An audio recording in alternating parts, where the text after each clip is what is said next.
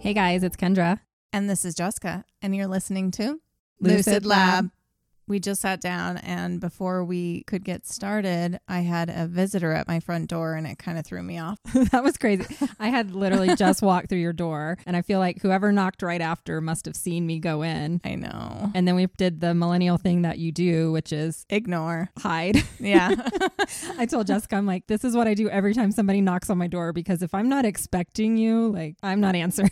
But what really sucks is 2 minutes before that, we were really loud, like going through my house, talking about stuff. And I know who it was. It was someone from the Mormon church, because like I said in previous episodes, I used to be Mormon, and no matter where you are, they find you, they come, they say hello.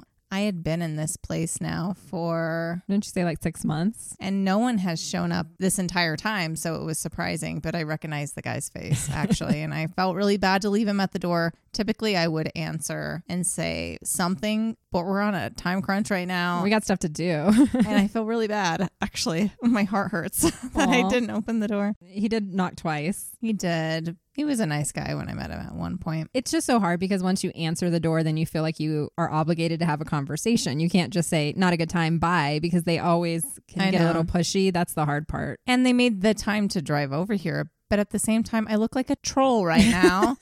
And I didn't want to answer the door to him because, as Kendra knows, I spent my entire morning, like 4 hours worth, cleaning my place. And I look like trash.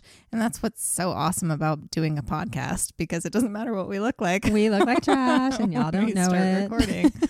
One day when we do video, though, we'll actually have to look decent. But that's the main reason, just so you all know, why we don't do video, because we enjoy just being our troll selves. I mean, that's the only way I can do it some days. Yeah, because it really is. Yeah, and we're recording early morning sometimes on the weekend or after work. Same thing. After work, yeah. We look like trash. I'm sorry. We have to dress up enough in this society and look good. It's like, This is the one time for us to just be ourselves. Yeah. So we're in blankets. I'm in, what do they call those? Muumuus? Muumuus. Like, yes. I have a big old sweater on. I can't see anyone right now. Nobody, especially not the guy in the Mormon church that has like a full-on tie. Oh, he was completely put together. I'm like, no, I saw you once and I was put together then, but not right now. You're like, you wouldn't even recognize me. I could have probably said, wrong place. And he would have been, okay. He's like, that is not the same girl. That's not the same girl. We all do it. That's what the weekends are for. But I will get ready in a little bit, because me and Kendra are going to go check out this teeny baby little bar right by my place. I'm excited. And it's the cutest thing. I've driven by this place for the last 12, 13 years. And the name of it's really cute. It's Mother Trucker, or something like that. And I went in there once because I was like, what is that? I was getting an oil change by a place that was right there. And so I just walked over and I like peeked in and I was like, oh, it's the cutest little fucking bar I've ever seen in my life. And I told her about it, and we're going to actually go take a sit. So that's like our treat after we get done recording today. And you'll have a little Christmas drink. And Kendra and I don't typically drink beer, but it's a beer place and they make their own beer. And it's just this tiny little door you walk through and you have no idea how big it is once you actually get inside. Oh, cool. Yeah. So after your episode last week, I went home and I asked my kids if they had heard of Krampus. Well, no, first I asked Drew. I said, do you know Krampus? And he's like, no. So he didn't know. But both of my kids were like, how do you not know Krampus, Mom? Everybody knows. Get into the know, Mom. And I was like, I guess me and Drew are just old and out of touch. No. I always go home and end up talking about our podcast to Drew, and I had to tell him the whole story about Krampus. And now I'm still waiting until my oldest is out of town right now, but when they get back, we're going to watch one of the Krampus movies. Yeah. Hopefully it will become available. I haven't paid for it on Apple or something for $4 for a night of spooky Just tell Christmas. your family that you're supporting your podcast host partner. There you go. I have to learn more about this now. It's okay. It's a horror movie. It'll be fun. So today... Yeah, what are we doing today? In this episode, we're going to be covering the tragic, catastrophic triple disaster of the Tōhoku earthquake and tsunami in Japan. I've heard vaguely, or I remember some details, mostly about the tsunami, if I remember right, about it like wiping out a town, but I don't know a lot of other details. Right. I didn't know either. And I'm going back to Japan. It's your happy place. It's my place for some reason. I'll go someday. Yeah, you should. Actually, I was invited next year. Oh, yeah? We'll see if it happens. I have a kid. Yeah, it's hard to plan it. And that's like a trip you want to be there for a good solid like 10 days or more if you can. I know. I don't know how to pull that off yet, but for the first time in my life, I just got my passport. Yay, celebrate. So I feel like an adult. We'll see what happens. So this event is also sometimes referred to as the Great East Japan Earthquake, or just 3/11. Like the band? No, but I love 3/11. I like the lead singer. But this event actually caused what was the Fukushima nuclear meltdown. Ugh, that's never good. I want to provide, as I usually do, some history on the area first. Yeah. And what happened that day, as well as the current state, and maybe even dabble a bit with ghostly experiences since the events. Ooh. So we're starting out in the Tōhoku region of northeastern Japan. Okay. The region includes the northeastern portion of Honshu Island and the following prefectures: Akita, Aomori, Fukushima, Iwate, Miyagi, and Yamagata. The region is very scenic, but depending on the area, it can have some harsh weather. It can get very cold and snowy. Although Iwate has less variation being on the coast, temperatures typically are in the mid-30s Fahrenheit in the winter and 70s in the summer. It's crazy because Japan's not that large of an island. I know. Country, whatever. And it has such extreme weather there. I know. Which I think makes it so amazing. Unique. Yes. Yep. The climate and temperature comes into play later on, so I just wanted to mention that. Otherwise, I feel like that's a pretty temperate area. Yeah. Similar to 30 here. to 70. Yeah. I mean, we get a little bit hotter and colder. Oh, we get a lot hotter. We get up into 100 sometimes. Yeah. And we also get into, I remember when I first moved to Colorado being like negative 18. I know. It doesn't get that cold anymore, I don't feel like, but it did the first few years I was here. When did you move here? 2009 is when I moved here. So I've been here 14 years. So you've been here less than I have, interestingly enough. So I moved here in 2005, and I think it was in 2005 or 2006 where temperatures were just ridiculous and we had our blizzard. Yeah, I wasn't here for the blizzard. I heard about that, but it was negative 18 and my oldest child had a Christmas concert that night and we all had to go out in the snow. And I just remember thinking, this is ridiculous. Like, why would you have anybody out? And I had just moved from Texas. So, the coldest it gets there is like 30 or something. So I was just thinking that it felt unsafe. But then I just realized that's Colorado. That is Colorado. You go no matter what. Yeah, with the blizzard, it was a shock to my system because I'm from New Mexico and we're same elevation, just different areas. And I remember being like, fuck this blizzard, because I was supposed to go home and I shoveled my own self out. You were determined. I was like, I'm going home to see my family. But my birthday is January. Yeah. Early January. And almost this entire time that I've lived here, there's like a couple weeks where we go negative. Mm-hmm. And it's right at my birthday. Almost every single time. So I can't do anything super fun. Yeah, you're same as my oldest child's January 6th. So yeah, exactly. We always had to plan an indoor party, which is kind of a bummer. But some years I would just face it and I'd go out in a dress anyway and I'd be like, it's my fucking birthday. Okay. Now I have frostbite, but I look good. That was when I was younger. Now I don't do anything at all. Now we just cry. Getting older. It's fun. So in the Tōhoku region today, there are about 8.4 million people, which is less than the roughly 9.3 million people recorded in 2010. Okay, because of this tragedy. The tragedy and displacement. Yeah. Yeah, it's hard to rebuild. Fukushima used to be the most populated area, but today it is the Miyagi prefecture. Okay. On March 11th, 2011, it was a nice, chilly spring day. The ocean was calm. Many schools in the area were holding graduation ceremonies for students. Everyone was just about normal daily business. Yep. At around 2:40 p.m., an alert was issued for an earthquake, and everyone was to expect strong tremors. Okay. A 9.1 undersea megathrust earthquake occurred 45 miles east of the Oshika Peninsula off the coast of the Miyagi Prefecture in the Pacific Ocean. 9.1? Like, that's a big earthquake. I was about to say, what is that is it the Richter scale, whatever it's called? Like, well, most major earthquakes are 7 to 7.9. So 9.1 is fucking huge.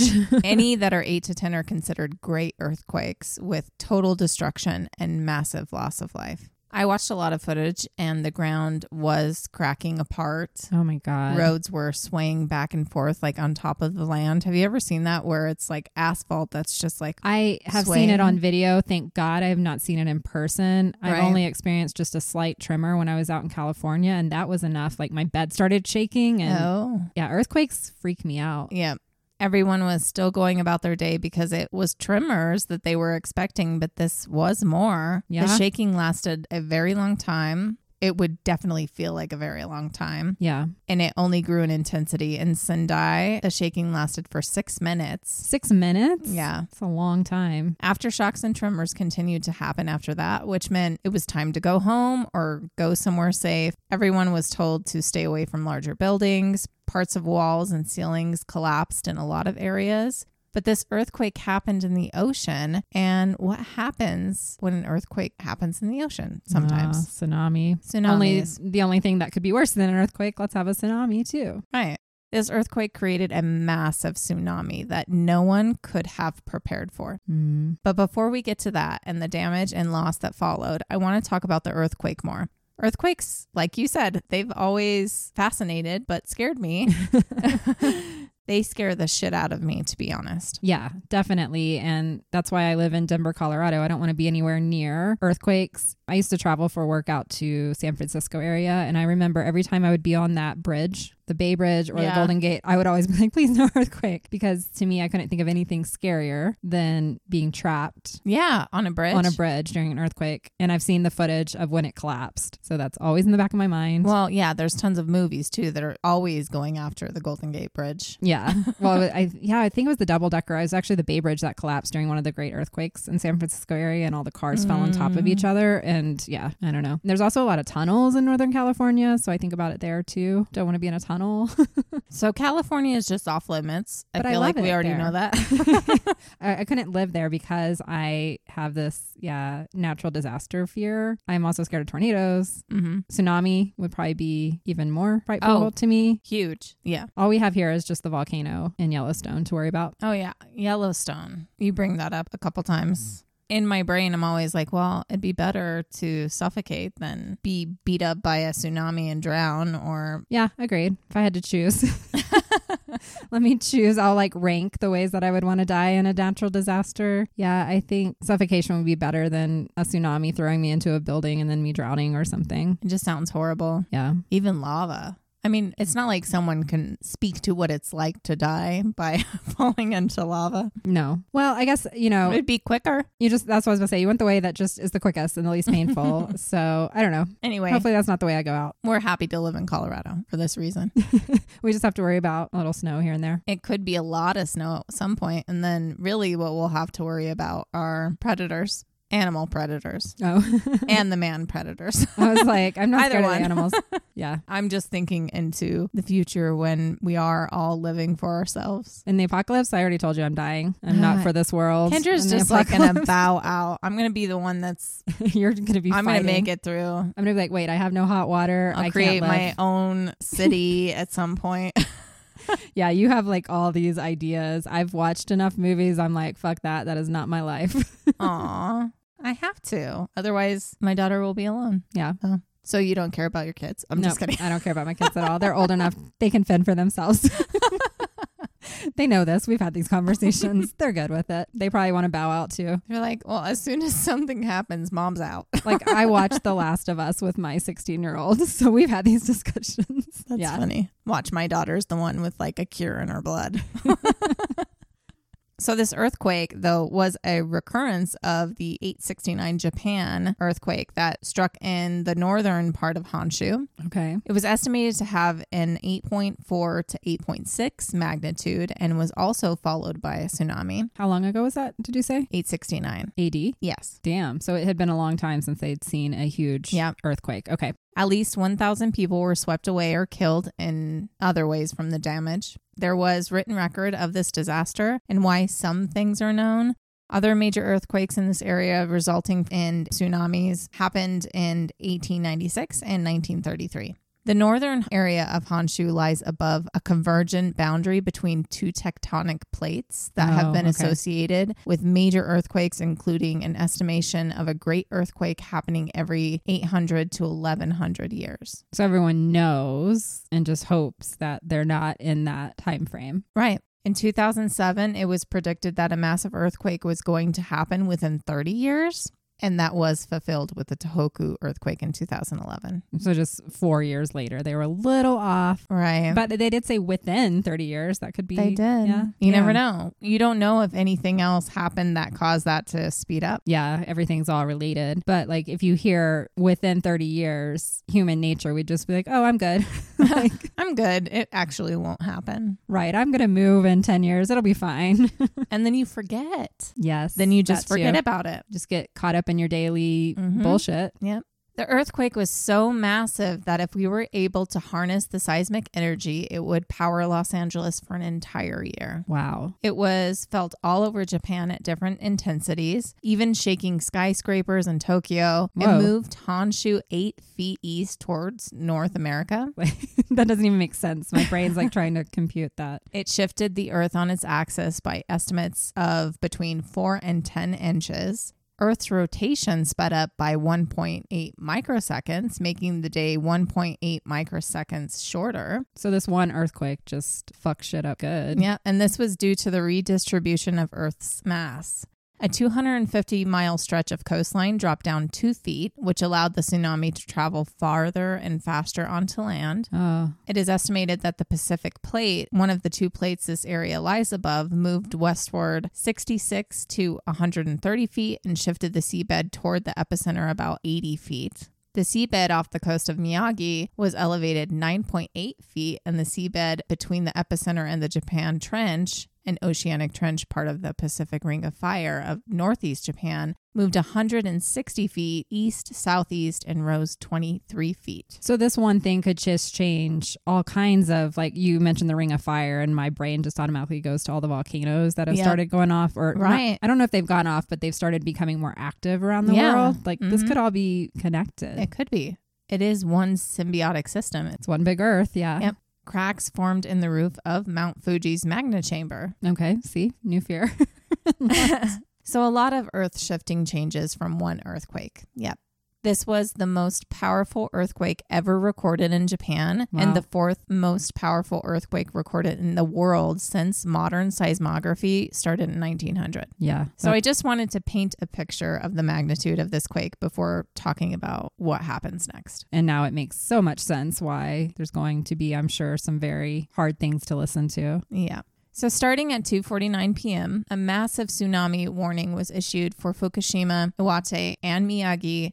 Everyone needed to get to high ground and fast. Oh. Watching videos of those by the coast, some just stood there. They weren't sure of which direction to run, which is scary. Yeah. Many with children. Sirens were blaring, roads were jammed, lights weren't working, aftershocks were still happening, and it was starting to snow in some areas at the same time. Yeah, I guess that would be really disorienting. Yeah. Some people were trapped in their homes from the earthquake. Oh, no. From furniture and other items falling over everywhere and blocking their way out. Some people were only able to make it 2 to 3 floors up. And in some areas, people weren't sure of the size to expect. And despite guards and others yelling through speakers to evacuate areas and to get to high ground, they just stood there by the shore. Oh, no. Wanting to see it. People recording videos with their phones. Or just to witness a tsunami, because not everybody sees tsunamis. And maybe don't realize how dangerous they are. Yeah. Some areas only had an 8 to 10 minute warning to get to high ground. By 3:13 in areas where people were high up, they could see the shore. They witnessed the water receding from the docks, exposing the legs. Yeah. Then they saw the waves start to form off in the distance. And at 3:20, water started pouring into the cities. The earthquake created a tsunami 133 feet high at its peak that rushed towards the shore at 435 miles per hour. Oh my God. Like, I can't even comprehend that. Like, I've been in the ocean with an 8-foot wave and And that's massive when you're in the ocean and you look up at an 8-foot wave. So 133 feet. Yeah, at its peak. Right. The height of the wave once it hit the shore was different in all areas, ranging from 7 feet in many areas once it hit the shore,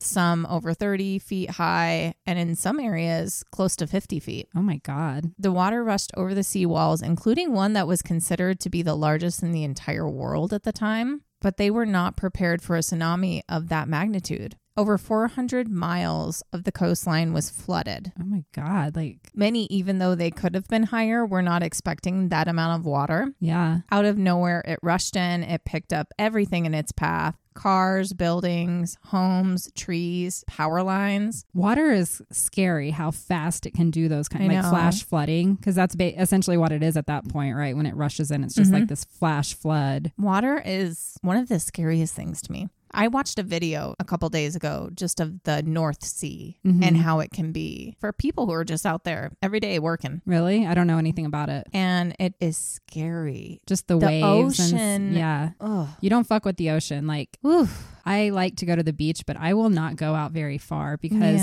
I realize the power that it has, so and it much scares power. me. Like, if I believe in gods, it's in that fucking ocean. I know. And they say like we know more about space than we do about the depths of the ocean. And we don't even know about space. We think we know. But yeah, there's some scary stuff down in the bottom of the ocean. I mean, there could be whole like colonies of... I think so. I mean, Lost City of Atlantis, which I think would be a very interesting episode sometime, but... I think that's not below us. I think it's past us. Oh, like up in Antarctica, that kind of thing? Beyond the ice wall. Okay, Jon Snow. It's a real place. Anyway. Future episode. Stay tuned. So over 100 evacuation sites meant for this purpose were washed away, which is really, really crazy because people went there believing that they would be safe. So that's where everybody ran to. And then those places were not safe because they just weren't prepared for something of this magnitude. Yep. Everything became a rushing, deadly soup. Oh my God. People were still in the streets. In videos I watched, they were screaming and running, and the water was right behind them. There's nowhere to go when the water's that close to you. It's going to get you. Like, yeah. This is when we need to invest in jetpacks. Inflatable clothes. Impenetrable inflatable clothes. And a scuba mask. I don't know. Like something that covers your head. Yeah. Oh, the bubble boy. That's what we need. A big bubble. That would have helped. Like a hamster ball. With oxygen. We always think of new ideas. If the podcast doesn't work, find us online making a hamster ball. Something that you just like stick on your head like a beanie, and you can push a button and it inflates your entire body. And then you just roll with the punches. And you're just like bouncing along, and then it becomes like a fun joyride instead of something scary. Some of them might go to sleep. I feel like we do need those though. We need to save some people. Yeah. So I also saw the tsunami surge into rivers as well. It was swallowing riverside homes, buildings, and farmland. See, I wouldn't even think about that, but it makes sense because it all just pulsates. The video footage I watched of the Notori River flood inland, it was a crazy thing to see. It moved so fast, but it was destroying everything. It was like this black mass of wood, boats, and cars taking over the land. And on top of it all, there were fires roaring. Oh my God. It's just, it's the apocalypse for these poor people. Yeah. Like, fuck. In some areas around 3:30, the tsunami actually hadn't hit yet. People were still in their cars trying to flee, and then it came rushing in. Everyone was trapped. There was footage I saw of someone that was in one of those cars with a view from the ground. When it started, there was just, it looked like it had been raining, like it was kind of wet. But within minutes, it was just surging. I don't know, but somehow this man managed to escape with his life. Lucky. And it was like semis crashing into each other, buildings being moved from their foundations, crashing into these cars. It was crazy footage. Just like the whole city coming at you at once. Yeah, and you're just in a floating car now. You're just praying and hoping that you somehow miraculously survive. I mean, in a way, it almost feels like the car's safer. Yeah, it'll protect your body from getting hit by as long something. As it doesn't start filling with water. Yeah, which is another. I guess I have a lot of fears. Water is scary. Or being trapped in a car and water coming in. Like, I love that water is so powerful. If you don't drink it, you die. Yes. If you drink too much, you die. swimming in it is good for your body, but having too much and you die. You die. You can drown. It's powerful. Wow. It is. At 4:15 p.m., the Fukushima Daiichi nuclear plant was hit by the tsunami, but we're going to hold off on that. We're not going to talk about it just yet because this was a triple disaster, but at the same time, there's still a lot going on with the flooding all around, and the Fukushima incident kind of plays out over a few days. I was going to say it takes a little bit longer instead of just one big explosion. Right. But yeah, that's crazy. Like add insult to injury. Mm-hmm. Yep. These poor, like what did these poor Japanese people do they to didn't deserve do all anything. this? Like, you're assuming that there is judgment upon them and there is not. Although that area does eat dolphins. Oh, fuck. It's the dolphins. They're conspiring. The way you say that. Okay. Dolphins are smart. Yes, they are. They are very spiritual beings. Japan, I might have some beef now. I watched a video about the dolphins, and there's like this whole horrible history in Japan. And it's this one area that they have like dolphin hunting season and they massacre so many. I love the Japanese culture too, but there are some things that really bother me, and that was one of them. Don't watch it. You'll cry. It's like so fucked up. Okay. But that's my theory. Yeah, sure. It's the dolphin god. You said, the gods live in the sea. And we have proof that they were trying to send ships, by the way, to the Palestinian coast. Okay. And the whales all gathered in that opening. It would not let the ships through. I love the orcas lately. They've been like going after the super rich yachts too. Ooh, cool. I thought you sent me one of those too. I probably did. I just know whales are like, I know who's good. I know who's bad. And we're going to block your way because we're big as fuck and we can attack you. And they can. Well, they've also been blocking the billionaire yachts going in places. And it was like a big joke that the orcas were like on our side. But now you tell me about this with the Palestinians and I believe it even more. They literally blocked the opening into the strait that leads to the Palestinian. That's fucking amazing. Coast. Yeah. Go hug a whale. Maybe not hug. They'll probably eat you. Never mind. Just love them from afar. So back to it. By 4:16 p.m., the tsunami had flooded about 350 miles of land. Damn. About 230 miles away in Tokyo, although there wasn't a tsunami, there was chaos. All train services were stopped. Roads were even more congested than normal, with people everywhere and buses trying to help more people than they could service, even working overnight. But I would definitely take their traffic issues and trying to find a way home over a tsunami any day. Yeah. At 5:30 in Iwate, as the water began to pull back and reveal what was under the water not too long before, damage was very evident and people were starting to find their way to get help. Thankfully, one of the hospitals was at a higher elevation and was undamaged. Good. Rescue efforts were starting to get underway. So many people were missing, and many in high areas were unable to move. But the hospital was getting full and it got to capacity real quick, very quickly. Yeah. They created shelters where they could, and all were packed. In many areas, electricity was out and there was no running water and it was freezing. Oh. This was spring, but at night temperatures dropped. It was only about 40 degrees during the day and now it was snowing. And aftershocks were still happening. After the earthquake, just on the first day, there were 221 aftershocks over a magnitude of 5. That's like constant. 221? Like there's only 24 hours in the day. So that means it's like every 5-10 minutes. You're trying to survive and you're just constantly being shook. I would be like nauseous. Like, I don't even know how you would orient yourself with all of this coming at you at once. Or what do you tell children? It's a ride. Those poor, I can't imagine trying to keep your kids calm. Yeah. Further into the night, around 7:30, there were still fires raging and spreading.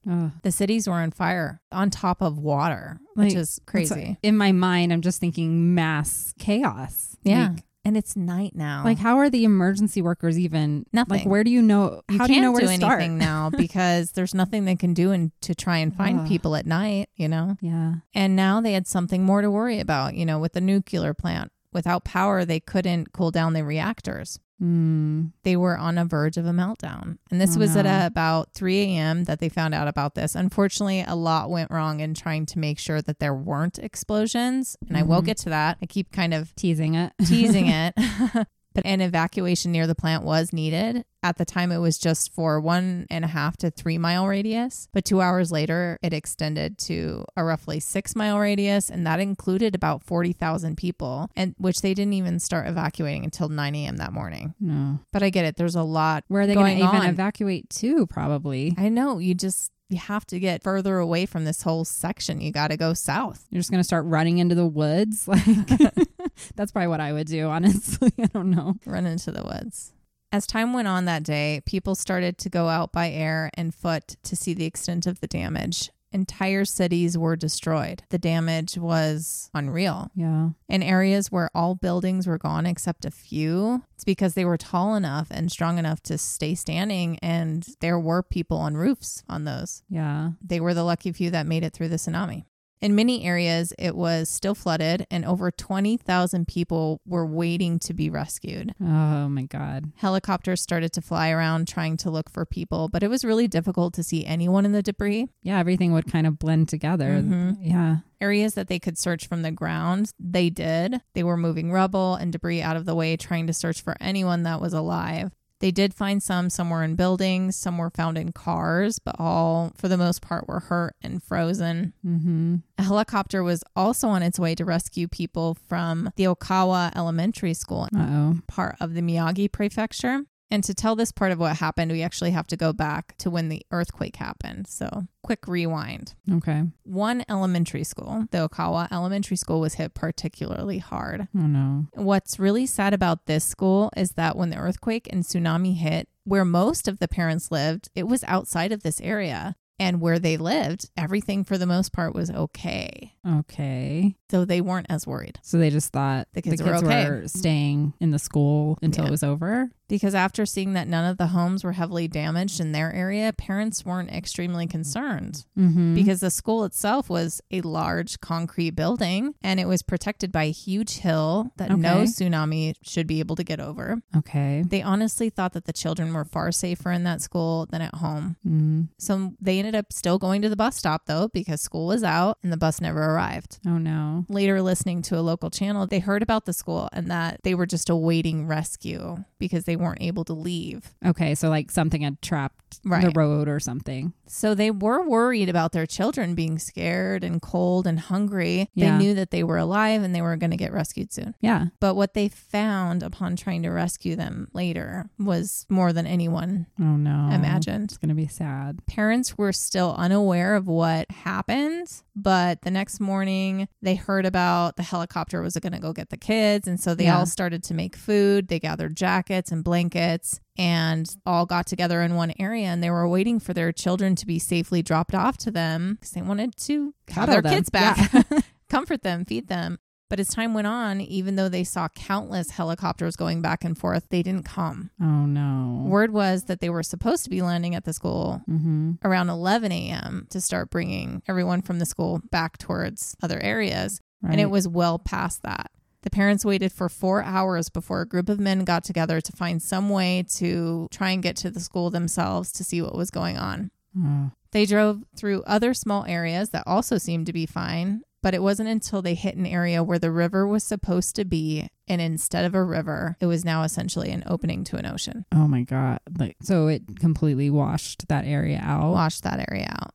Of the survivors, a boy spoke about what he had experienced. Even though lessons stop at around 2:30, a lot of children were still inside the school doing various things when the earthquake hit. Okay. When it did, they all took shelter under their desks. When it stopped, they all put on helmets and went outside. With everyone outside, they lined up in their classes and sat down so that the teachers could do a roll call and make sure that all of the kids were accounted for. Mm-hmm. Younger children were scared and crying, with teachers trying to console them. Some of them even threw up. Yeah. Poor babies. They want their mommies and their daddies. They experienced the aftershocks and they were growing even more scared. At 2:49, they learned of the tsunami that was on its way and that they needed to get to higher ground. Yeah. So for all schools by the sea, in case of emergency, they were supposed to follow what was the education plan, which instructed the teachers to take the children up steep paths and cliffs to higher ground to the top of a hill. But the teachers were left to decipher what they were supposed to do at the school because this section in their rule book had not been edited to be specific to the Okawa school. Oh. Instead, it just said primary evacuation place, school grounds, secondary evacuation place, in case of tsunami, vacant land near school or park, etc. Okay. It was extremely vague and they didn't know where to take the children. And to them, at the time, there was no obvious place for safety, but we'll see that that's not true. But these adults have grown up in an area by the sea their whole lives. They would have, I would think, it would just be like common knowledge if you're growing up there, you go up. A tsunami. Yeah. You go, water's like, coming from the ocean. You go higher. We even know this living in Colorado because we do get flash flooding in the canyons and it's always go up. Yeah. Climb as high as you can. You can't go high enough during a water event, really. Right. And even one of the students, an older student, stood up and told them that they need to run up the hill. Smart kid. And warned if they stayed there that the ground could open up. Mm-hmm. So some of these kids started running towards the hill, but they were yelled at and brought back to sit down until teachers could decide what the best option was. What would the teachers have been able to do? Those kids could have just kept running. I'm going to teach my kids, just keep doing what you know is right. It's hard because they're responsible for them at the same time. Yeah. Oh, and you think the adults know better. Yeah. And at the same time, parents of some of the kids, the ones that didn't take a bus, started to show up. Did they get their kids? Some of them did. Good. But there were so many differing opinions going on about what to do, and that creates chaos. Yeah.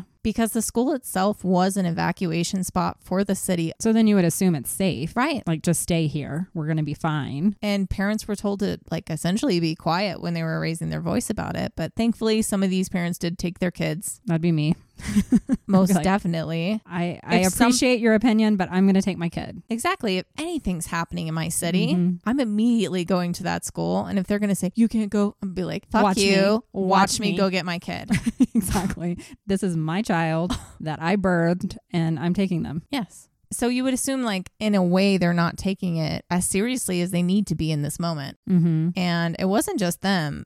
There were cars that were rushing throughout the city with speakers on their cars, yelling at everyone to run and get to higher ground. Yeah. And a couple of these drivers that made it, just remember that people were just kind of standing about, like, looking at them like, okay, like, with no sense of urgency whatsoever. I just don't understand that. I feel like there were just a lot of differing thoughts that were happening during this entire event. People were not prepared or knew that such a thing of that magnitude could happen to them with the other safety procedures that were put in place for these areas. Yeah, I guess, this is something that's just unprecedented. Yeah.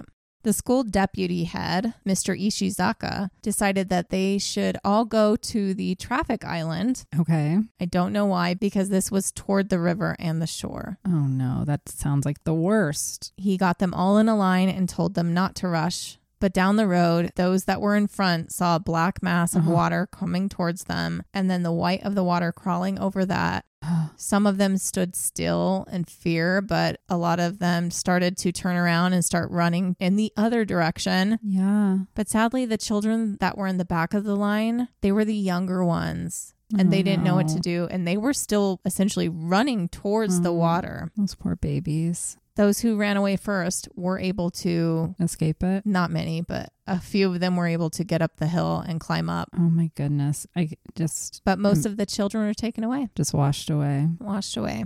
When others finally got to the school, they saw this horrific sight. Because in the mud, there were pine from trees sticking out, as well as children's legs and arms from the mud and the rubble. And one by one, they were taken out, those that they could find. Yeah. They dug out 10 children on the first day, including some other adults. They spent 3 months looking through the mud for bodies because it took that long. Oh my God. The Okawa Elementary School lost 74 of 108 children that day and 10 of 13 of the teachers. That's insane amount. So hardly anyone got away. Some of the kids weren't even in school that day. So we don't know the number of who was present that didn't make it. And of all those that died that day in that area, only 75 were children and 74 were from that school. It's just the wrong place, wrong time. Absolutely devastating. And the adults did not come through for those poor kids. No, because they were literally, not knowingly, of course, marched to their own deaths. Yeah, they walked right into the river. Yeah.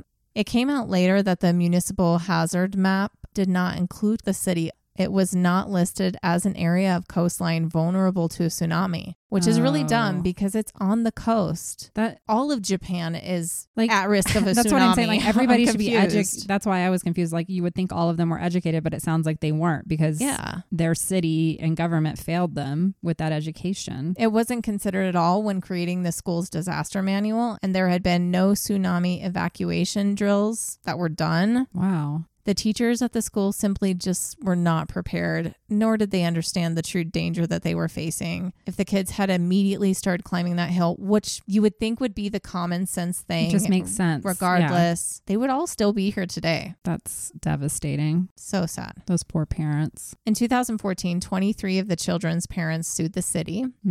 As they should. Yeah. And in 2016, they won and were awarded around 13.5 million US. But that doesn't the equivalent anyway. Yeah, you can get all the money in the world. It's not going to bring your kid back. Like, yeah. And it was a matter of minutes. That would be absolutely like. Well, here's what sucks. So I've seen a map of where this school is, where the hill is, where the tsunami came in. Yeah. And it makes no sense where they started walking, because the hill was literally right behind them. This is behind where the children were sitting, waiting for people to tell them what to do, like right behind them. And then he's like, let's walk that way downhill. Let's go downhill. It makes no sense whatsoever. I mean, if you're in a chaotic situation and you don't know what to do, you're just going to try and take your kids somewhere. I don't know. They just had to go up. It makes no sense. It's unimaginable to me. That could have even gone to the roof of the building. All the kids would be okay. That's the other thing to do during flooding, or like never go down. Like as soon as you started walking and you realize you're going down, you're probably like, this is a bad idea. Yeah.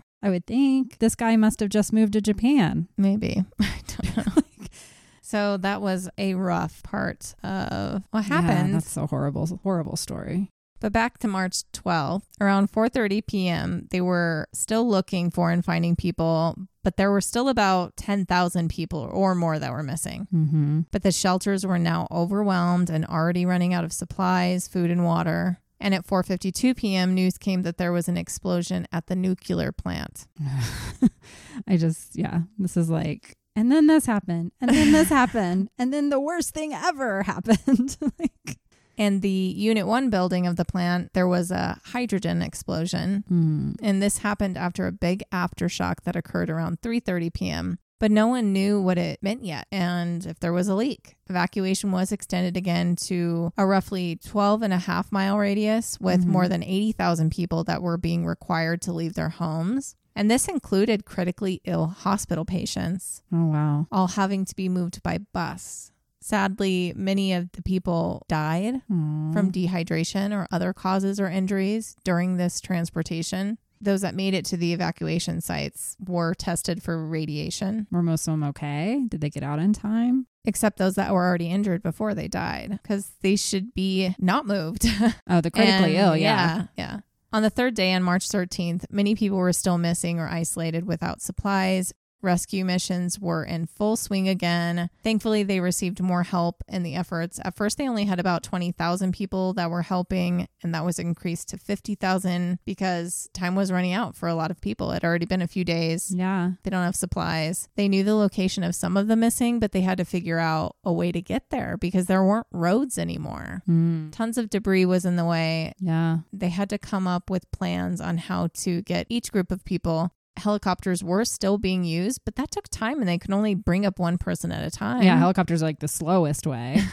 People that were isolated and located by the helicopters were taking care of each other, and sometimes they would point in a different area so that the helicopter would go save someone else that they had been watching over a couple days and knew needed more help than they did. Yeah. That's selfless. And yeah, that's good to hear, I guess, during times of tragedy. I would say throw down a sandwich, though. I'm just kidding. Yeah. While you're here, can you give me an extra blanket? I'm fucking freezing. No, but that's good. Yeah. Especially imagine how helpless you feel if you're in a house and you can see someone just like stuck under something and they're trying so hard to stay alive and there's nothing you can't get to them because there's water or debris or whatever. It's really hard to imagine all of this. Another sad thing, though, is those that were helping in the discovery efforts, 18 of them did die and 420 were injured overall. Yeah, it's dangerous. They're moving debris and getting, or going into water areas that are sharp deeper objects, than they thought. Like you all just kinds don't of know. things. Yeah. Well, good for them for doing the best they could. Yeah. Sad. At this point, there was an ongoing issue at the nuclear plant with an impending meltdown of 3 of the 6 nuclear reactors. It was considered to be one of the worst nuclear disasters in history. So we're going to take a step back again to see what happened at the plant and what led to the meltdown and what happened after all of this. I'm guessing Chernobyl was the one that was worse. Oh, yeah. Yeah. The worst we'll ever. explain why. Yeah. Okay. So when the earthquake hit, the reactors shut down. This was meant to happen. The system detected the earthquake and they automatically shut down. The backup generators are supposed to immediately come up to keep coolant pumping around the cores. Even though they were shut down, they were extremely hot.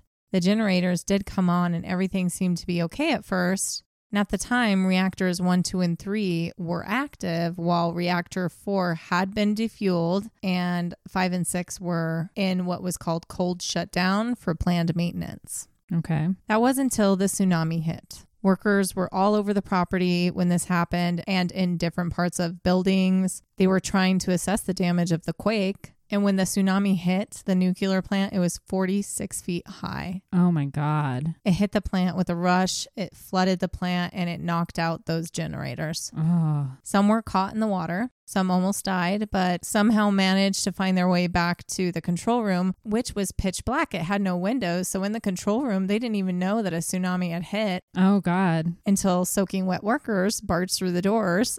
Oh no. But even then, still, they didn't know the extent of the damage, and they needed to figure that out fast and make a plan. On site that day, there were a number of workers, including a man by the last name Uematsu, a veteran electrical engineer who was 60 years old at the time. He wasn't a regular plant worker, but he was there that day because of his expertise for other reasons. Okay. And when the tsunami hit and took out the generators, Uematsu rushed to the plant's earthquake-proof building where they had an emergency response room, and it was 115 feet above sea level. As for most people on this planet, this was the first time Uematsu had to deal with such a crisis. Yeah. Without any source of power to pull from, they came up with a plan to get a vehicle-mounted generator and tons of hefty-duty cables hooked up to restore power. That's a smart idea. But there were some issues with that. In order to do this, they needed to get a truck to the reactor building, but there was so much debris and rubble brought by the tsunami surrounding the reactor that they couldn't get there. Not only that, but there were fissures in the asphalt. It was uneven and it was impassable. Okay. Some of the height differences were 3 feet high. Yeah, that's you're not driving up that. That's like a road course situation. You need like a four-wheeler rock crawler. What are those? Yeah, I don't know. With the state of everything the way it was, how were they going to fix the road? Yeah, what are they going to do? Well, there was another man on site that day. That was a ninja, and he could climb a generator on his back. His name was Yoshishige Toshimoto. He also did not work for the plant. He was 51 years old, and he was there as a subcontractor doing seismic retrofitting work. Okay. So the plant's lucky that these two guys just happened to be there. You have no idea. Okay. After the earthquake and tsunami, he and his workers, all alive, thankfully, gathered and decided that it was time for them to go home. Yeah, go see their families. Well, none of them knew if their families were okay. Right. That would be my first thought if I was at work or somewhere I didn't want to be. Get me out of here. I want to go see my I'm a subcontractor. Yeah. I don't owe you anything. I don't know you people. I don't want to hang out with you in a disaster. Sorry. Yeah. But Toshimoto's car was washed away in the tsunami, so he needed to get a ride from someone. Oh. But before leaving, he saw that their company's excavator was still there, and it seemed to be undamaged. Okay, that's something that he noticed. It took him 2 hours to get home. Once he got home and made sure that his family was okay, he got a call from the plant, and they wanted him to come back. They needed his help with the excavator to help make the grounds passable for the vehicle-mounted generator. Okay, that would do it. So he made his way back. This was around 7:30 p.m. that day. He thought he would be gone maybe a few hours, but it was much more. He was there for weeks. No. As they waited for him to get back and get started on that, others were sent to start repair work on the different units while Uematsu gathered a team to explain how to route the cables because it wasn't an easy task. Yeah. The cables were special high voltage cables called triplex. They could not be drug along the floor, and if they did, they would be damaged. So it required a decent team because each 3 feet of cable weighed 13 pounds. Ouch. And from the truck to the power panel inside, they had to cover a distance of almost 430 feet, which is how are they going to do that? Yeah. Over the next 3 hours, Toshimoto worked on fixing the road, and he was able to get it fixed enough for cars to pass over. Toshimoto is not mentioned much in just recounting what happened with all of this that day, but he really should be, because without him, they wouldn't have been able to do anything. Nothing. Yeah. Thank God he found that excavator. The team was able to reach the reactor building around midnight. Then he and others continued removing rubble from around the buildings. So this seems good, right? Yeah. We're going in a positive direction. We're making progress. It didn't exactly go as planned. Radiation levels were several tens of times higher than normal inside of the building of Unit 1. Oh, yeah. Enclosing the reactor holding the nuclear fuel was a containment vessel, and the pressure on that steel was about to exceed its maximum. Not good. If the workers did not complete connecting the generators and cables quickly, they would be exposed to lethal doses of radiation. Oh, no. All of the workers were very scared. Well, yeah. Yeah, rightly so. And they were being led by a man that wasn't a regular plant employee. Mm-hmm. He would have gone home if they didn't need him, but they did. So they needed Uematsu's specific skills to pull this off. Mm-hmm. And it was a duty to take on, even though he had a wife and children at home, and he didn't know what was happening with them at this time. But he just knew this was the bigger crisis to focus on. The plant was nearing meltdown, and he knew it was his responsibility to save others. Otherwise, the good of everyone. Why would they put him in this position? Mm-hmm. So they got to work and they laid out the cables. It could have been done rather quickly, but they were constantly interrupted by magnitude 4 to 5 aftershocks. Oh, God. One after another. And each time they had to evacuate the area, and that slowed them down tremendously. And what did we say earlier? They were happening like every 10 minutes. Yeah. It's like an impossible situation. It is. Around 3 a.m. that morning, this is when they started issuing those evacuations that I mentioned. Mm-hmm. The signs were all there that a meltdown had begun. Yeah. And at the same time, it was announced that workers were instructed to vent the reactor, because if they could release some of the pressure, maybe they would still have enough time to restore power to be able to cool it down. They needed to, or a large amount of radioactive material was going to be scattered. Mm-hmm. The venting would too, but hopefully only within the areas that were evacuated. Yeah. Venting was very dangerous, though. It required opening a valve, which meant getting really close. Oh, somebody has to do that? They put together what they called suicide squads. That doesn't sound like a job you'd want to sign up for. They had 2 teams. They were able to open the valve for one of them, but not another. As they approached the other one, the radiation was off the charts, and they had no choice but to turn back. Yeah. So they had to try from the outside and continue with their plan to restore power. Around 6 in the morning, Uematsu's crew started in full force trying to connect the cable while others were working on venting. And while doing this, Uematsu called the emergency response office to give them an update. Okay. He had poor cell reception, so he was walking around the building looking for better service. He didn't realize it then, but he ended up stopping near an exhaust tower. Oh, no. It was at this exact same time that the team succeeded in opening the valve from the outside, and highly radioactive steam rushed out of the exhaust, and he was irradiated. Oh, no. Japanese law sets the maximum exposure level at less than 1 millisievert per year, which is 0.0027 millisieverts per day. And in that moment, Uematsu was exposed to 80. Poor man. Oh my God. Like, what do? You know that you just got a death sentence. Well, he knew what just happened, but he didn't have time to focus on it. Yeah. He had more to do. The vent was opened around 2:30 p.m. on March 12th. After this, they continued to work and finally connected the power cables. Now they just needed to connect the generator. Mm-hmm. But to do this, they needed permission to connect. Oh, God, no. Even in a matter of emergency, you need to be approved for what you're doing. I'm already going to get angry. I get mad at work, just process for the sake of process bullshit. Like, oh, no. So they all headed up to the emergency response office. Okay. Uematsu, he wasn't a regular plant employee after all, and this was a big deal. Yeah, so I could see that. He can't but just also, do what he wants. You're in the middle of a fucking nuclear reaction. Exactly. Meltdown, dude. Like, yep. And just as they got there at 3:36 p.m., there was a hydrogen explosion that shook the Unit 1 reactor. oh man. Somehow, the hydrogen within the reactor caught on fire. Concrete chunks from the building flew across the entire area of the nuclear reactor at tremendous speeds. Oh. Rubble and insulation was falling from the sky, and everyone outside rushed into fire engines on site. They waited inside holding their breath for 10 minutes or more, waiting for the pollutants to pass by, which I question. I'm like, why 10 minutes? Seems like it would be in the air for a little while. It's probably part of their procedure. Unfortunately, there were 5 workers that were injured at this time. Mm-hmm. And with that, the option to connect the generator was no longer an option because the power cables that they had spent so much time setting up were shredded. That's infuriating. All because they had to go call somebody that's not there and doesn't know the situation to be like, yeah, I'll give you my approval. Obviously, this is his biggest regret because, Yeah. you know, he also says, I didn't work there, really. Had someone been down there, someone of the level Like that needed to be stature down or there, whatever, yeah. or if they just said, hey, once it's ready, connect it. Just do it. Then we would have been able to do it. But People were now hesitant. he feels responsible that he should have just done it anyway. I know. But that's a lot of different things to go through in one moment. That's a lot of pressure. Yeah. And of course, we can all look back and, or even me sitting here like, well, why didn't you fucking do it? But you don't know how you're going to react in a situation. No. And you don't know that you're literally on the brink of it exploding in that very moment. They may have thought they had another hour. Right. So you can't blame the guy, but just like the guy that took the kids down to the river. Yeah. They made horrible decisions in the time of tragedy, unfortunately. Yeah.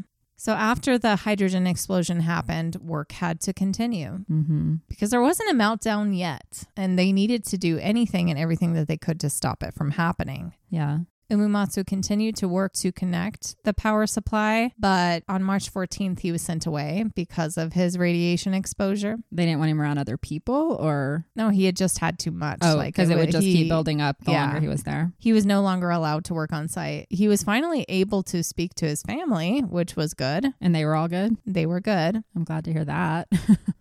Except for he came home and he's like, by the way. Well, he didn't get to go home. He had to go somewhere else. We just for got a to talk while. to him on the phone or something. He actually was allowed to return to the plant a week later. He wasn't allowed to work, but he was trying to help with food for the workers because he was invested now and he just wanted to do his part in helping. He's already been roasted with radiation. What's it going to hurt? He's like, I've already gotten whatever, how many times. Yeah. Like, I'm a dead man anyways. So. And he spent 3 days without sleep trying to make this work. He wants to see knows it that through. everyone else is doing the same thing now. Yeah. So back to Toshimoto, the man with the excavator. After the explosion and debris, he went back to trying to clear the way for vehicles. Like he had just cleaned it all up and now it's all a mess again. He's like, damn it. And he knew that he was being exposed, but exposure at this level was better than the alternative. He knew that he had a mission. Because this was his home. This is where he lived, this actual city. This is where he's from. Yeah, he knew everyone in the community. And the nuclear plant, it provided a lot of jobs to the town that no one had otherwise. So all of it was very important to him. And he didn't only help with removing radioactive rubble. He also helped to evacuate others. He drove a bus back and forth, taking people to shelters outside of the zone. And he also helped to find water accumulated around the area to take it back to a fire engine because they now had a goal to cool down the reactors by just inserting water. Oh, okay. So he's doing a lot. He was doing a lot. As he and others were filling a water tank, a group of 6 people from the Self-Defense Forces, which was a group that arrived who were specialized in dealing with chemical weapons and stuff like that. Okay. They headed toward Unit 3 and then boom. Oh, no. On March 14th at 11:01 a.m., there was a hydrogen explosion at Unit 3. Again, concrete exploded and fell from the sky. 4 of the 6 of those people heading toward the reactor were seriously injured, and 11 total were injured. After this, even though Toshimoto and his crew started to clean up again, radiation increased significantly, and they were ordered to leave that night. Yeah.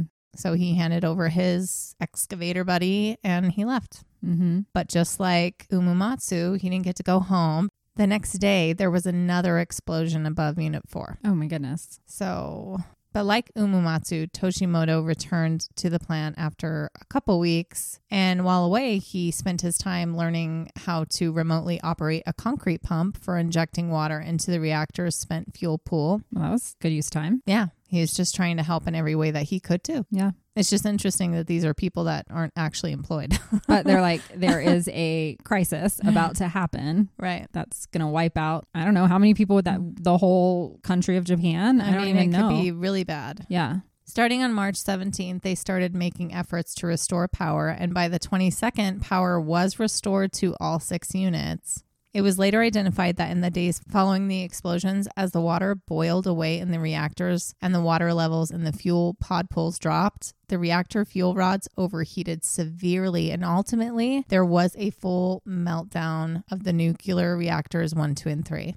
Okay. There just wasn't an explosion of the fuel rods. I'm realizing as I listen to you, I know absolutely nothing about nuclear power and how it works. Well, if the fuel rods had exploded rather than melted down, like slowly melted down over a lot of heat, it would have been more like Chernobyl. I was about to say it would have been more like a boom explosion. Right. Because it melted down over several days versus getting super, super heated really fast and then boom. If it wasn't for the efforts by so many to cool these reactors, really, it would have been worst case. Half of Japan would have been destroyed. Wow. Including Tokyo, where there are 37 million people living today. It would have become uninhabitable. Just ghost town. And it's the largest city in the world. How do you ghost down 37 million people? That's crazy. That's what I'm saying. Largest city in the world would have just been off the map. Yikes. Thankfully, there were no deaths caused by acute radiation. That's good. Death in the future from cancer can't be ruled out, of course. Yeah. There has been one death of a worker that is believed to be connected to this. He died in 2018 of lung cancer from radiation exposure. Mm-hmm. Otherwise, there have been 6 recorded to have developed cancer or leukemia. Yeah. There were other deaths, quite a bit, but it's not directly related to radiation. It's believed to be because of contributing factors, mainly displacement of the sick and the elderly, because they had to then live in degraded conditions and they didn't have their normal support systems. Right. A lot of people were displaced. Yeah, that's hard. You don't even, you survive the crisis or whatever, but then there's just so much time to rebuild that you're not living your normal life and getting your normal medicines and your normal care. And because we stop and we think about all the chaos that's happening, but you forget that people have a schedule to their lives and that is needed for them to live. Right. It's completely disrupted and there's nowhere to go to get that back on track for a while because society has broken down. Yeah. It wasn't until December 16th, 2011 that the plant was declared stable. Okay. But the plant continues to pose a lot of risks. So much has happened there since the meltdowns. It is a constant effort to clean up. Mm-hmm. The debris from the meltdowns is still underground inside the plant and is estimated to be about 880 tons. That's a lot. Still to this day, it is emitting lethal doses of radiation. So it can't be cleaned up, let alone approached by humans. Right. What are you going to do? The only way to clear it is with robots, and even the robots are dying. So oh my God. When you kill robots, it's fucked. It's going to take decades to decontaminate the surrounding areas and to be able to actually completely decommission the plant altogether. Yeah. It really is hard for some today, those that work so hard to stop all of this, to feel like a lot of it wasn't in vain because there were still meltdowns. Mm-hmm. I mean, they stopped it from being even more catastrophic. They really did. And since it has offered a lot of information in making sure that there are ways to stop this from happening in the future. Yes, that's super important. Yeah. Experts stated that the amount of radioactivity released into the atmosphere was only about 1/10 as much as what was released during the Chernobyl disaster. Okay. But significant amounts of radioactive material was released into the ground and ocean waters. Oh, poor fish. Yeah. And dolphins. I know. And whales are helpers. They love us and we keep poisoning them. So much so that there was a ban for the sale of food grown in the area for quite a while. Yeah, I wouldn't want that food. And it was recommended in Tokyo to not use tap water for children or infants. But coupled with the earthquake and tsunami, it is a wonder how any of these areas really recovered, honestly. This was so much for one country to overcome, and it all happened in one day, really. Yeah, I mean, and it affected like 10 million people all at once. Like, how do you start? Where do you put those people while you start rebuilding? Just the cleanup alone in a lot of these areas. Yeah. It's just rubble. There's nothing you can do. And you got to get all of that out of the way before you can start rebuilding from the ground up. And then you have to be like, do I even want to rebuild here? And then a lot of these areas you can't even go to anymore because of radioactivity. Yeah. But who's at fault? Personally, I want to blame the earthquake. I was going to say Mother Nature. Mother Nature and the tsunami that day. But in a situation like this, you have to look at everything, and critics blame the lack of preparedness. Yeah. For a coastal city that knows that they're on a tectonic plate that was expecting a major event in the next 30 years, I agree. They could have been more prepared. I know. It is hard because how do you prepare for what is the biggest earthquake and tsunami that you've ever experienced? For example, even like think about America. Are we ready? You know, we all talk about LA, San Francisco, like the big ones coming out there. Are we really doing anything to get ready for it other than just going, no, everybody, yeah, that's going to happen. It's going to suck. Everybody is doing exactly how a lot of these people acted. We're just caught up in our day to day and like, it's not going to happen in my lifetime. It'll be fine. Lifetime. My kids, but that's okay. I don't have to worry about that now. Hopefully they'll be okay.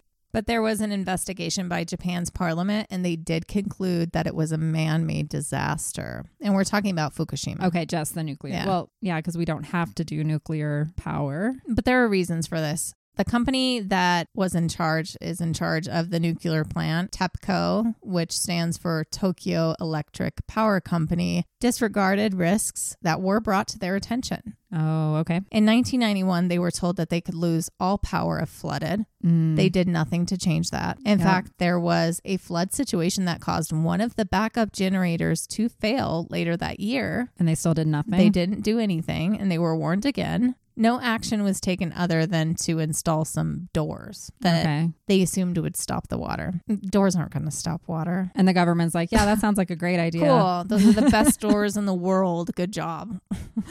Are they waterproof? Do they stop the ocean from coming in? Come on. In my opinion, obviously these generators are in the wrong area then. There needs to be a different place for them. Yes, that would have been one possibility. My question is, why did they even build it there? I mean, they know that's an area that has earthquakes and fucking tsunamis. Let's build a nuclear plant right there. I think no matter what, it's a risk because these plants need easy access to a lot of water. And then they pollute the water that they have access to. Like, I don't know. There's a whole controversy. I understand it's a clean energy, they say, but there's so much risk with it. Yep. Because in 2004, they were told that tsunamis bigger than planned were possible in coming years, but no protocols changed again. And in 2006, a study was done on the plant, and they were told that they were not prepared for what they called a super tsunami, like the one that hit in 2011, but they didn't do anything. Of course. And in 2008, there was a similar study that was done again. And again, they were told to prepare for a large tsunami. They didn't take it seriously, and nothing was done. And then on March 11, 2011, it happened, and they were not prepared, and they lost all power, and their generators were gone. Like, how many warning signs do you need, guys, to fix your shit? Yeah. But in 2019, a Japanese court cleared them of negligence. Did they pay them off? I don't know. It was the only criminal case that came from this disaster because what can really be said of that? All of the workers at the plant, they worked their butts off. Yeah, they did everything they could. It's not their fault that their company was cheap. Yeah, they worked for days on end, months on end, and for years, really, to make sure that it wasn't this countrywide incident. Right. I mean, they were heroes. They are. Honestly, like, they to save this. Yeah. Chernobyl happening again. They really did. They deserve all the accolades and money. I hope they got money. No, of course maybe not. They got some bread. I don't know. They got a pat on the back and a little medal around their neck. So now today, Fukushima, along with a few other northern towns, are off limits. Okay. Cleanup continues every day so that someday some of the people can return to the area. But that in and of itself is a real challenge. Tens of thousands of workers will be needed over the next 30 to 40 years to safely remove all of the nuclear waste. including the fuel rods, and more than 1 million tons of radioactive water that is still at the site. This is so frustrating to me right now because I think about how companies, corporations, whatever, cut corners when it comes to safety, usually to save money. And now look how much devastation is from this and the amount of money it's now taking when they could have just, like you said, moved the fucking generator somewhere or put it somewhere else. There were other ways that they could have prepared for this. As far as I understood it, it was like in the basement. I'm like, why would the generators be in the basement area? I get it. Generators can maybe only go so far. I hang it from the roof. I don't know. Like put it above. They're in Japan with like some of the smartest people in the whole fucking world. They probably could have figured it out. I'm sure it came down to money that they didn't want to spend. And they're like, we're okay. I mean, it's good enough. Speaking of cutting corners, maybe we're doing something a little bit too soon because just in August of this year, they started pumping more than 1 million metric tons of treated radioactive water into the Pacific Ocean. Oh, no. The water is heavily filtered, they say. But of course, we don't trust it. That scares people. I don't trust that. And there's critics. You know, we have Greenpeace and fishing unions throwing their hands up. They say that they filtered out isotopes. Okay. But tritium is left, which is a radioactive isotope of hydrogen that they can't separate. Awesome. They dilute the water enough until the levels of tritium fall below regulatory limits. This happens routinely around the world with other nuclear plants. I don't want to hear this. Sorry. Everywhere this is happening. This is why we all are getting sick because it's in all of the fish we eat. You and I were just talking like we wake up and our noses are completely plugged. I always sound every like day. I'm dying.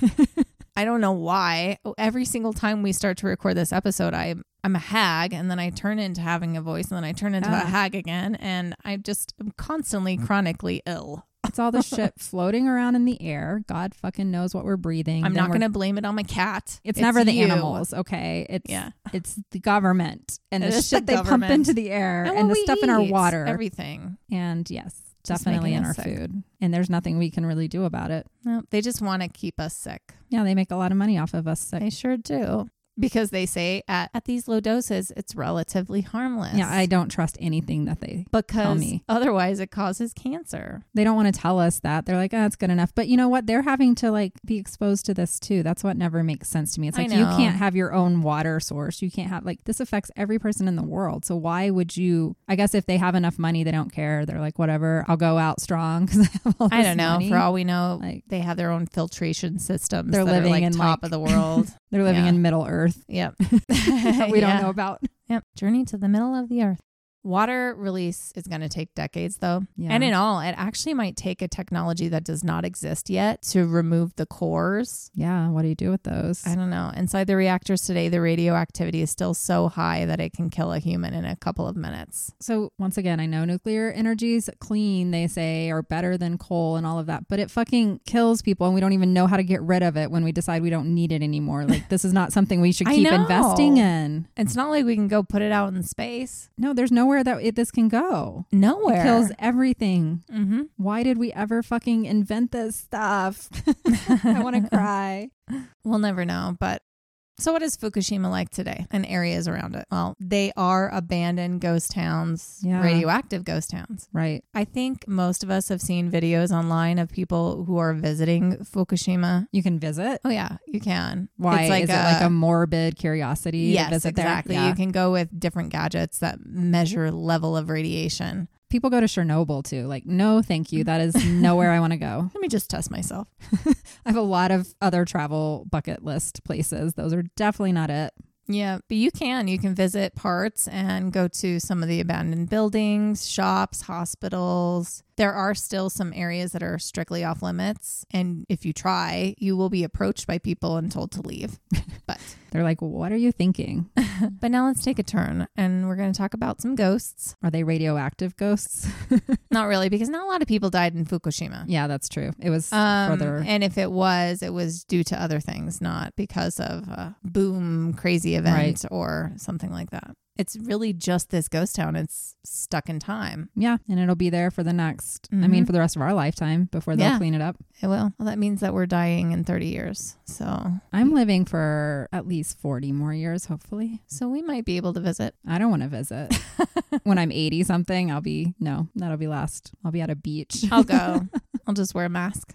I've heard that they actually have stopped wearing some masks on the plant property because it's not as bad anymore, because a lot of the radioactive material is down. It's down in those reactors, and they will be for a really long time. I'm sitting here picturing what a nuclear plant looks like, and it's not that exciting. It's just a bunch of concrete buildings. I don't want to see the nuclear plant. I don't want to visit. It's the town. The town. Because it's a ghost town. Yeah. But even then, I get it. It looks like it was left in a hurry and there's dust. Yes, exactly.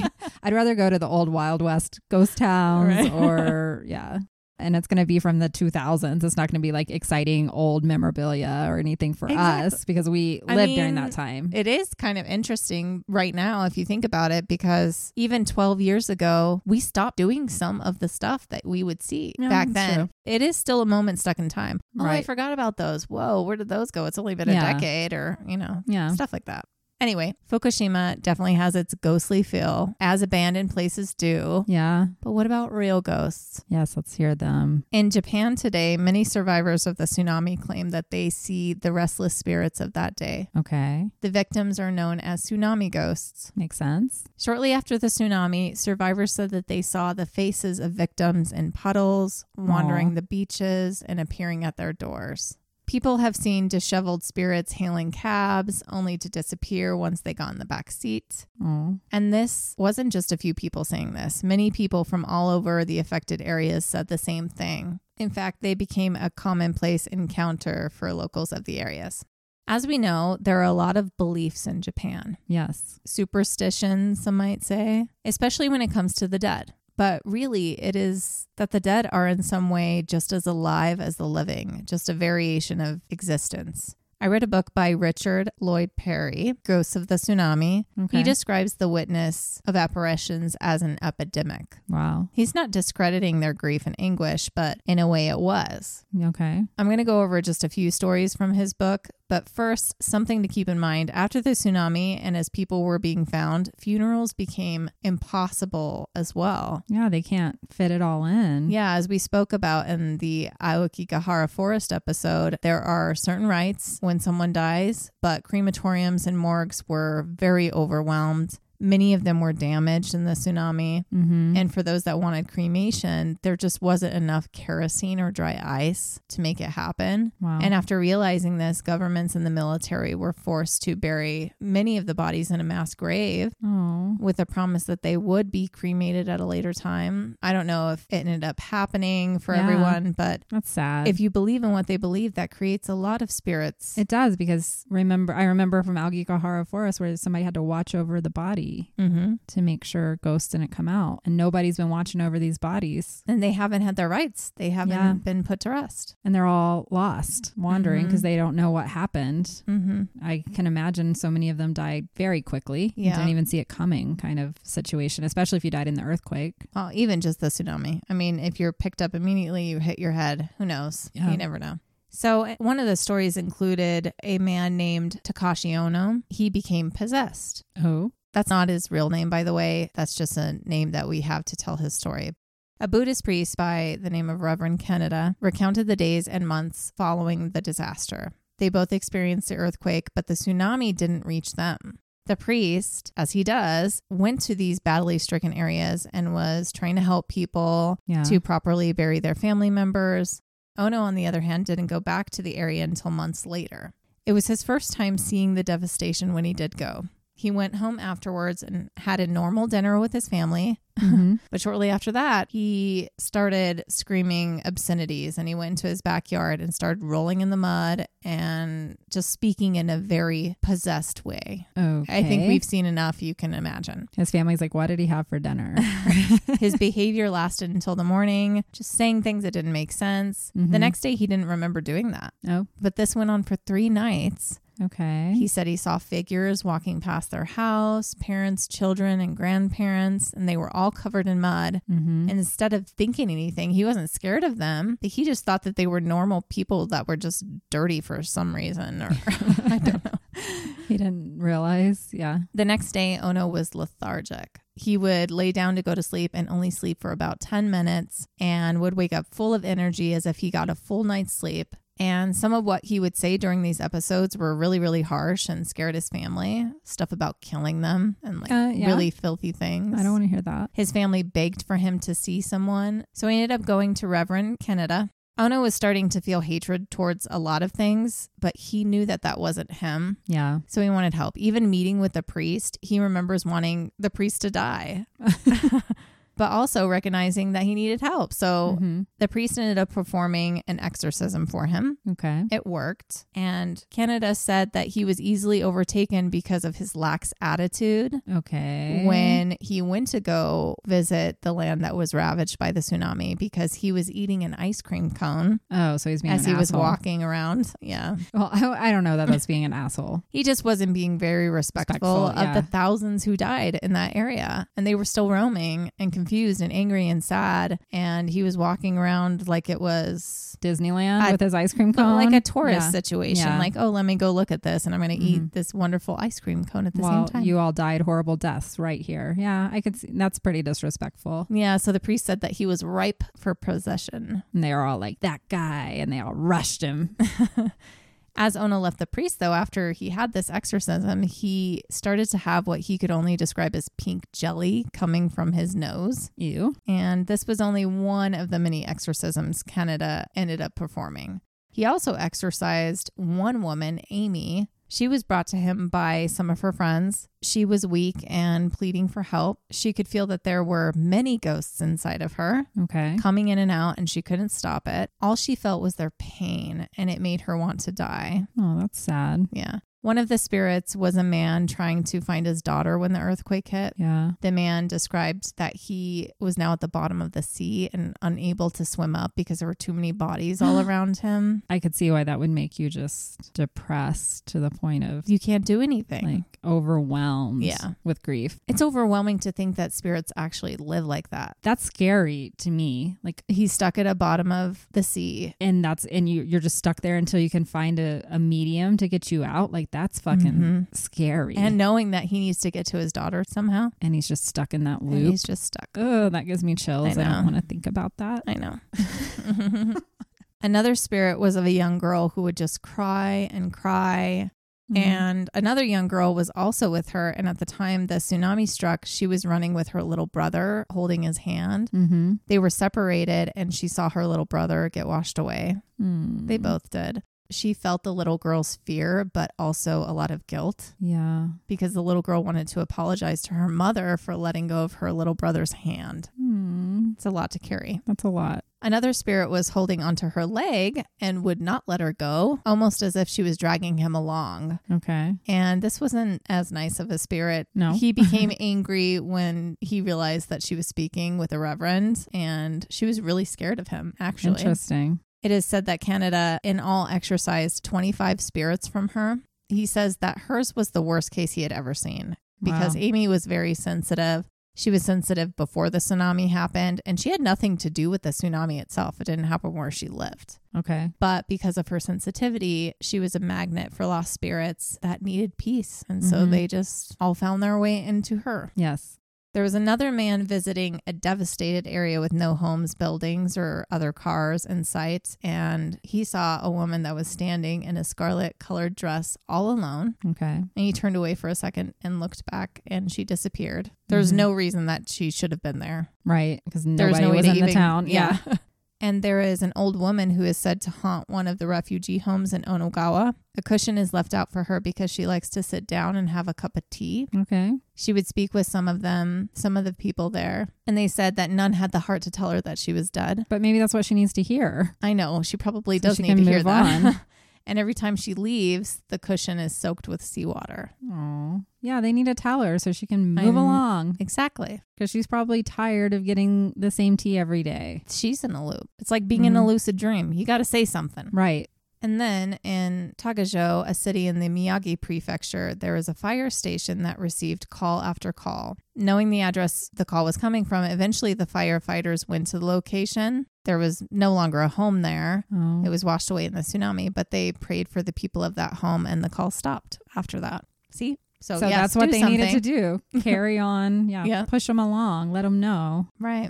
a girl, Yuka Kudo, traveled to Ishinomaki in 2016, which was one of the cities that was hit really hard by the disaster. Okay. There were 3,097 deaths. 2,770 were reported missing, and 50,000 buildings were destroyed. Yeah. She was a graduate student of sociology, and she went there to study this tsunami ghost epidemic. Okay. She wanted to focus specifically on the stories of ghosts hailing cabs and the cab drivers who picked them up.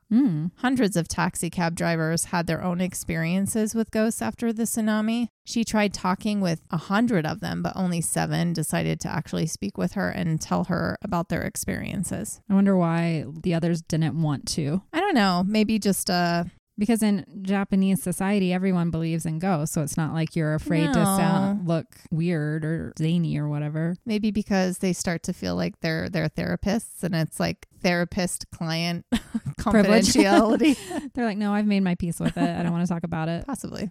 But one man told her about a 2011 summer encounter that he had. There weren't many customers, as most people had relocated somewhere else or had to. But one day he saw a young woman in a heavy winter coat flagging him down. Okay. And it was in one of the areas that was hit really hard. She was completely drenched. Oh. He stopped to pick her up, and it wasn't until she climbed into the cab that he questioned why she was dripping wet. Because it wasn't raining. It hadn't rained. She asked him to drive her to the Minamihama district, which was, or at the time was now mostly abandoned. Okay. And he asked her, "Are you sure?" And she didn't answer at first, but then she asked him, "Have I died?" What? And he quickly turned around to face her, and she was gone. Oh, so she knew. It's like she was getting close to learning. Yeah. The truth. She was just super smart in life too. She's like, something's not adding up. She's like, wait a minute, moment. I must be dead. Yeah. Another cab driver picked up a man in his 20s. He seemed confused, and every time he asked where he needed to go, the man would just point forward. Okay. Eventually, he said Hayoriyama, which is a mountain near the city, but he didn't know why he would be going there. So he went there to drop off the man. When he turned around to request payment, the man was gone. Oh. But he got out anyway, and he opened the door for the man, hoping that it would allow him to actually rest where he was wanting to go. That's sweet. One driver mentioned seeing ghosts wandering around so often, and when he sees them, he will have physical symptoms, such as tingling and just this immediate depression that will come over him, which I get. Yeah, because you know why that spirit is restless. Many, and in some of these, you're flooded with so many around you. They're everywhere. Yeah, it would feel really heavy. Yes, heavy. Most experiences were similar to this, picking up someone, and once they got to where the person had asked to go or along the drive, they would look back and the person would be gone. Yeah. But they would also see them in all states.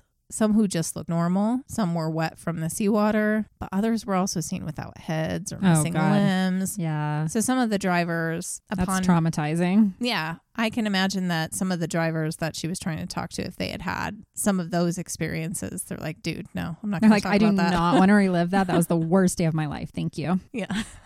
The way you said that was funny. Thank you. But some of these drivers are actually really sweet in that they are helping these ghosts to move on. So yeah, upon finishing a drive for a ghost, some of them, well, at first not knowing that they were ghosts, but figuring it out along the way. Right. When they do realize it is a ghost, they'll pay for the fare just to get it out of their completed. own pocket. Yeah. They think that if they can conclude where they wanted to go, then maybe that means that they'll be able to pass on. That's sweet. And paying the fare is part of that. Yeah, that's what fully completes the cycle. Yep. There's also another man who mentions being very scared of the rain now. And this is because of puddles, because every time there is a puddle and he comes upon one, he sees the eyes of those who died. Yeah. Those that he personally knew, which is scary. Eyes in puddles. Yeah, I don't want anything looking back at me except my own reflection. Because then it's like, there's like what, an inch or two of water? Yeah. And it would seem like they're down there and you can reach your hand and help grab them out. Yeah. But you can't. It's 2 inches of water. You just know that they're trapped souls. And then we have another story, which is pretty interesting. About a year after the tsunami, there was a relief center put together to help organize cleaning up the different areas. Okay. To try and regain some normalcy. Right. Helping to organize rebuilding, stuff like that. One day, there was a new employee that had started. It was his first day. One of the phones rang and no one was picking it up. It rang and rang, and he figured that everyone was just too busy. So he asked someone, should he answer? That person didn't give him a yes or a no and just sort of shooed him away. So he didn't answer the phone. And eventually the ringing stopped. This was around 3 p.m. The next day, same thing. Around 3 p.m., the phone rang and no one was answering it again. He noted the time, and to him, it just seemed like either no one cared, no one heard it, or they were purposefully ignoring it. Yeah. This time, he decided to answer. Uh-oh. But once he did, all of a sudden, everyone in the office stopped and were looking at him in disbelief. What he had heard on the other line was someone who sounded like they were trying to speak underwater. Oh, no. He couldn't understand what they were trying to say, not one word. He got scared and he hung up. And he found out that, yes, people were purposefully ignoring this call because others had answered the call before when they first started getting this daily call at 3 p.m. And at first they thought someone was in trouble. So they tried to locate where the call was coming from and sent out help to find them. And it turns out that the number was from a payphone booth that was washed away during the tsunami. Damn. It was no longer there. But why 3 p.m.? The question brought up that maybe 3 p.m. because 3 is a very important number in the universe. Okay. And that it's a time when spirits can manipulate frequencies. Yeah, like the 333. Yeah. Yeah. And somehow this spirit was making this call. But 3 p.m. is also the time that the tsunami hit in some areas. So it could be either one. Stuck in time. Yeah. They need to help that person and then they'll stop calling. But how can they help him because it's not there anymore? Talk to him and say, you're dead? Well, I don't know. And coming upon the story, someone also mentioned like the multiple timelines theory that at 3, this person was calling someone who used to be at that number and was swept away. Right. So because this is just some random building. Oh, it wasn't a 911? No, this is just a random building. So I don't know what eventually came of that call. Like, did it ever stop or did it just become something eventually included in the employee handbook? Like, this is what happens at 3 p.m. Answer at your own risk. I don't know. It's a ghost call. It will fuck your world up. Don't take it. I don't know. Is this office still functioning? And if not, was the number transferred to someone else? And are they now getting the calls? Could you imagine if that was your house phone or your cell phone number? Yeah. I'd be like, I got to change it. Sorry. Ghosty. I don't know. Hopefully there was some way to help this person move on. I know. But if you can't hear what they're saying, yeah, it'd be hard to have the conversation over the phone. Right. To help it and happen. You don't know where their spirit, well, you kind of know where their spirit's located. It'd be in that vicinity where that payphone had been. I mean, does that mean he's in the booth? That would be my assumption, is that he was calling from that phone booth, probably trying to call somebody he loved. I know. That's to what say, makes I love it you. Even that's what worse. I would. Because when you know imminent death is coming, that's the first thing you want to do. I know. Rough.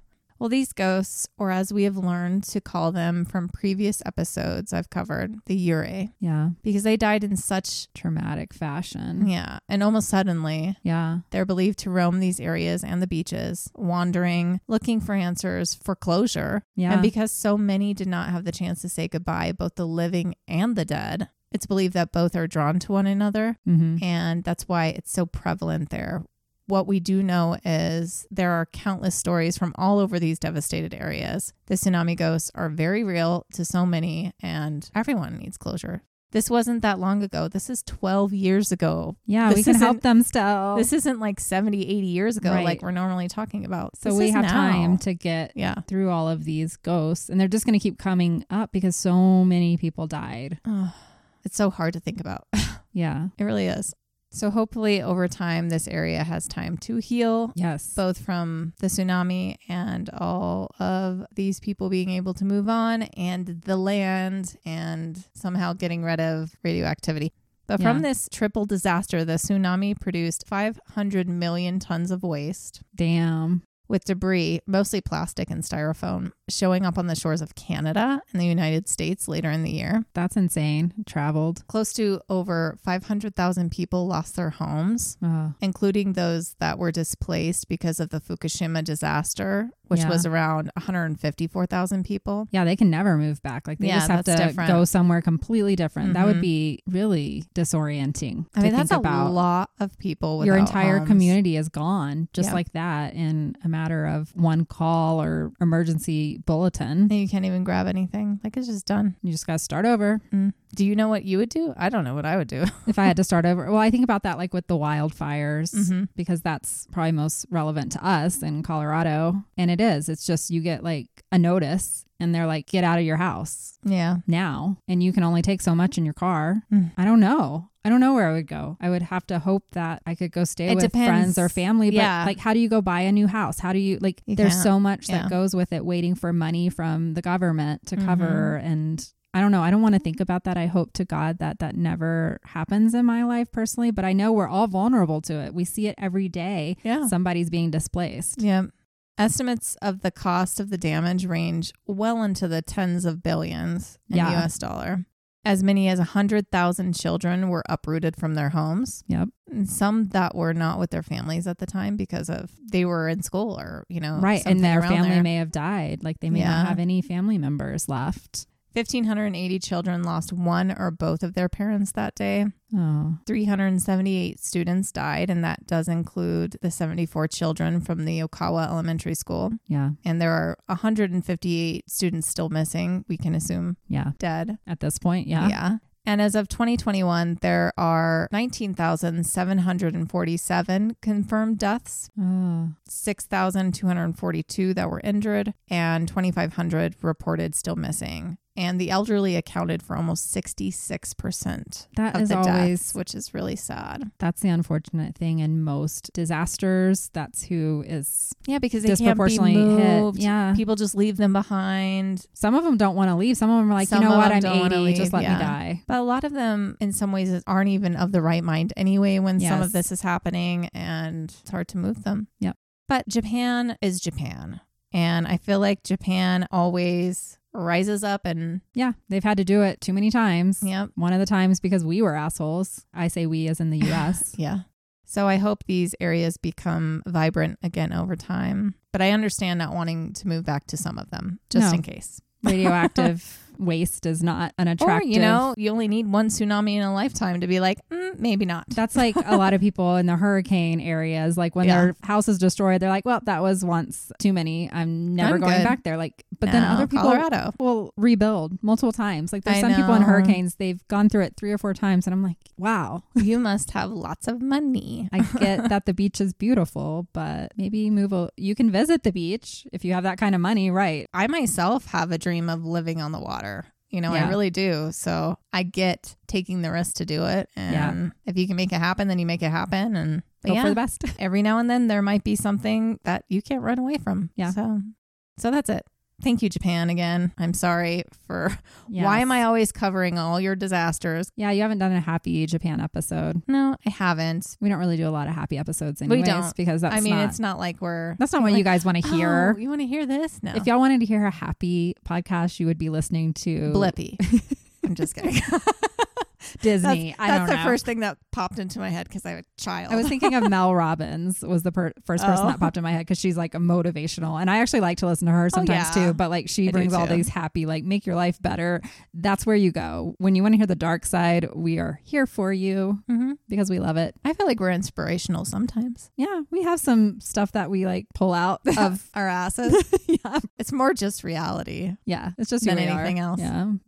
Well, this was a really interesting episode. Like I said, I had heard a little bit about it. I feel like I may have seen a documentary or something years and years ago because some of the ghost stories sounded familiar, but I don't know that I realized how all of it happened at once just devastated this whole area. Crazy.